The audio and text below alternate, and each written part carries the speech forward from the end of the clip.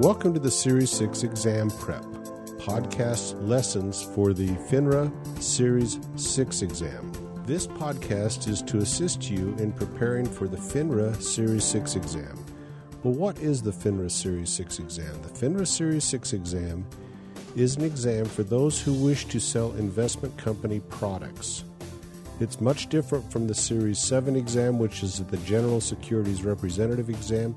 Typically, this is an entry-level exam that allows you to sell basically mutual funds and investment company products, and as such is a much easier exam to pass than the Series 7 exam. Now, concurrent with taking this exam, you must also pass the Securities Industries Essentials exam.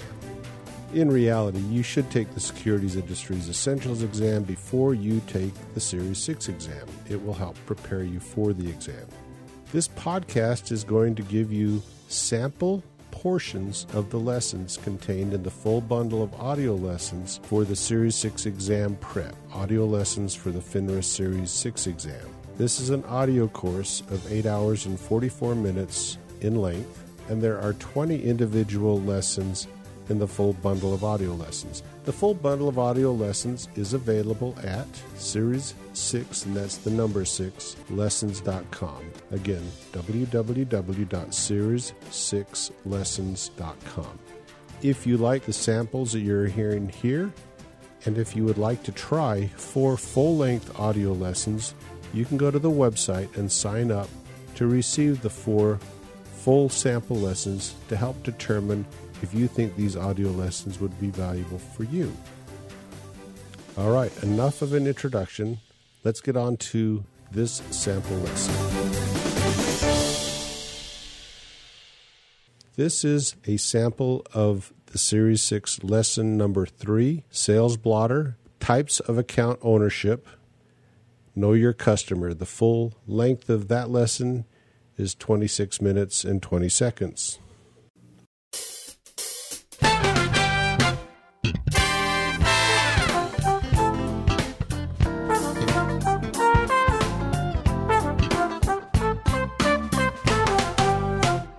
Welcome to this lesson about the FINRA Series 6 exam. This is Unit 1, Part 2. Today we'll be talking about some other concepts you're going to need in the domain of opens, maintains, transfers, and closes accounts and retains appropriate account records. This is one section of the FINRA exam, and so we'll be focusing on the questions you might encounter in this section. So I'm going to present some information to you, and then I'll go ahead at the end and go back and let you quiz yourself, and you can see how much you learned today. If you find that you understand the content well, then you might as well just go on and learn some more content. But if not, you might want to review what you've learned so far before moving on. So let's go ahead and get started. The first term I want to talk about is a sales blotter. So this is just a daily record that shows all the movements of cash and securities that a broker-dealer is responsible for during the business day. So it's just a record that you keep called the sales blotter. A ledger is another word for record. You're expected to keep ledgers of just about everything that you do. Assets and liabilities, income versus expenses, the movements of all cash and securities within each customer's account. And as I mentioned in previous lessons, you have to keep records for a very long time. You have to keep them for a matter of years. And that if you get audited and you don't have records on all of your customers, they're not organized and in good working order, then you can come under censure for that. So don't want to do that. Now, I'd like to talk about a few different types of account ownership. So first we have an individual account. It's owned by a single person. That's a pretty simple, straightforward kind of account. Then we have a TOD account, which stands for Transfer on Death. And that means this account passes directly to a beneficiary on the death of the account holder without having to go to a probate court. So a probate court is just one that settles someone's estate. So it doesn't have to go through a probate court.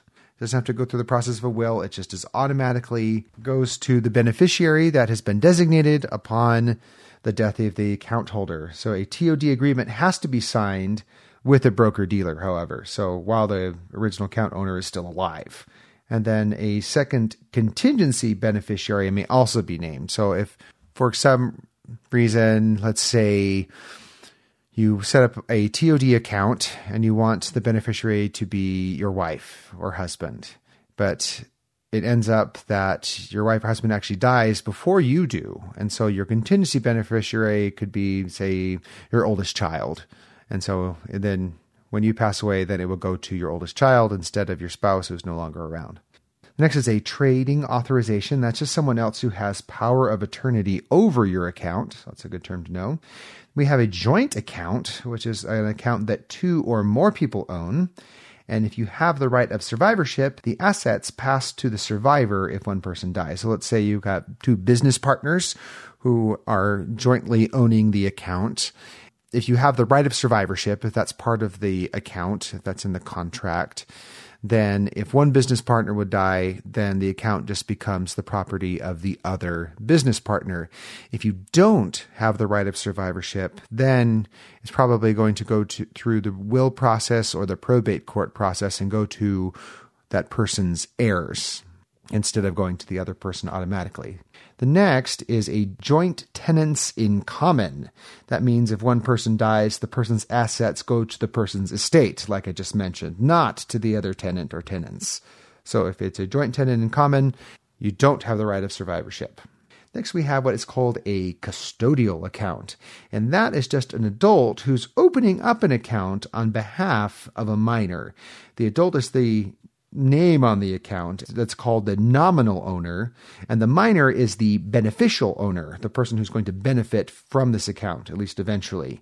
The account can be set up as a UGMA or a UTMA. A UGMA is a Uniform Gifts to Minors account, and a UTMA is a Uniform Transfers to Minors account, so that the money can be gifted to the minor when he or she comes of age, so when they become an adult.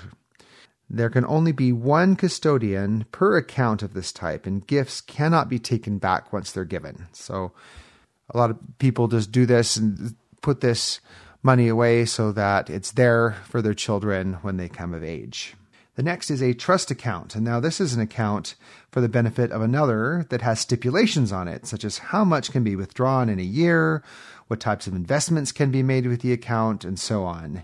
The grantor is the person who creates the trust and then sets down the rules of the trust in a document called the trust agreement. And this trust agreement also names the grantee. That's the person who is benefiting from the trust. So if a parent wants to create a trust for a child, they can say, well, this is a trust that I'm creating for your education. You have to use this money and spend it on your tuition and books and college expenses or whatever, so that they can't just take the money and go out and party with it and just blow the money. They have to use it for a very specific purpose or they can't get at that money. So that is a trust account. It has strings attached to it. Next, we have what's called an estate account. And this is an account that's created after a person passes away. And it requires a great deal of supporting documentation, such as a tax ID, a death certificate, court documents, and the estate holds the deceased person's assets until they can be dispersed. So if the person had a will, then they will be dispersed according to that person's will. If the person died intestate, which means that they didn't have a will, then it will go to a probate court, and the probate court will look and see who's next in line, if this person had heirs, living relatives, people that the money should logically go to, a spouse, children, or other close relatives. So that is what an estate account is. Next, we have a discretionary account. And this is an account where the broker-dealer is allowed to buy and sell at his or her own discretion while still collecting commission. So the customer has to sign a discretionary authorization form. And you give them a lot of power. You let your broker-dealer kind of use his or her best judgment on this, but they still can collect a commission from it. So it really is something that the customer really has to understand what they're getting into. Next, we have what is called a guardian account. And a guardian account is created for a minor when his or her guardians become mentally incompetent or die. A person has to act as the person's guardian until they come of age. Thank you again for listening to this sample portion of the full lesson.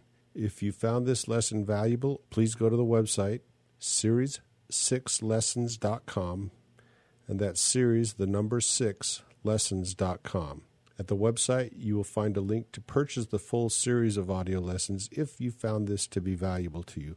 Also at the website, you can sign up to get 4 full-length sample lessons. Best of luck in your studies.